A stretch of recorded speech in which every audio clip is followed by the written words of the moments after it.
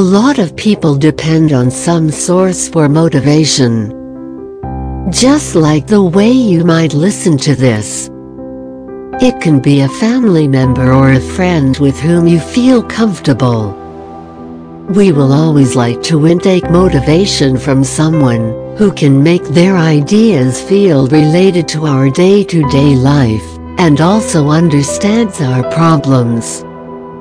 It's good to listen to a motivational speech or a video that makes us feel wanted. But remember that this motivation can become your actual enemy. A motivational speech might make your day. But what about the rest of the days? It's a kind of dependence in which we might just remain alive because it motivates us. Remember that beyond motivation lies the wisdom. Just listening to words and getting inspired won't help you at all. You need to also understand the power of wisdom. A proper wisdom can gain access to deeper insights and will thrill you out about dark and bright sides of life. A person who is thirsty of motivation or inspiration will always feel drained if he or she is not motivated.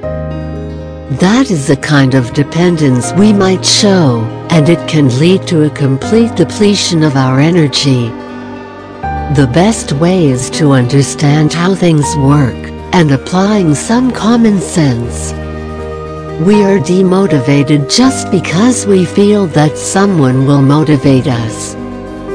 We might see and listen thousands of videos, but they won't help at all. The ultimate guide is only through judgments. We need to listen to speeches which can help us to show a path, and not just pushing the time through. Instead of getting inspired, learn to understand the perspective first.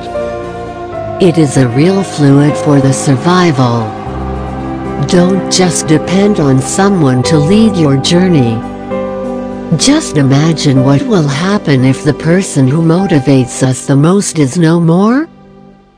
We can't even imagine being lonely or without them. The bitter truth is that none of us will survive forever. And we shouldn't settle over someone to make us feel worthy.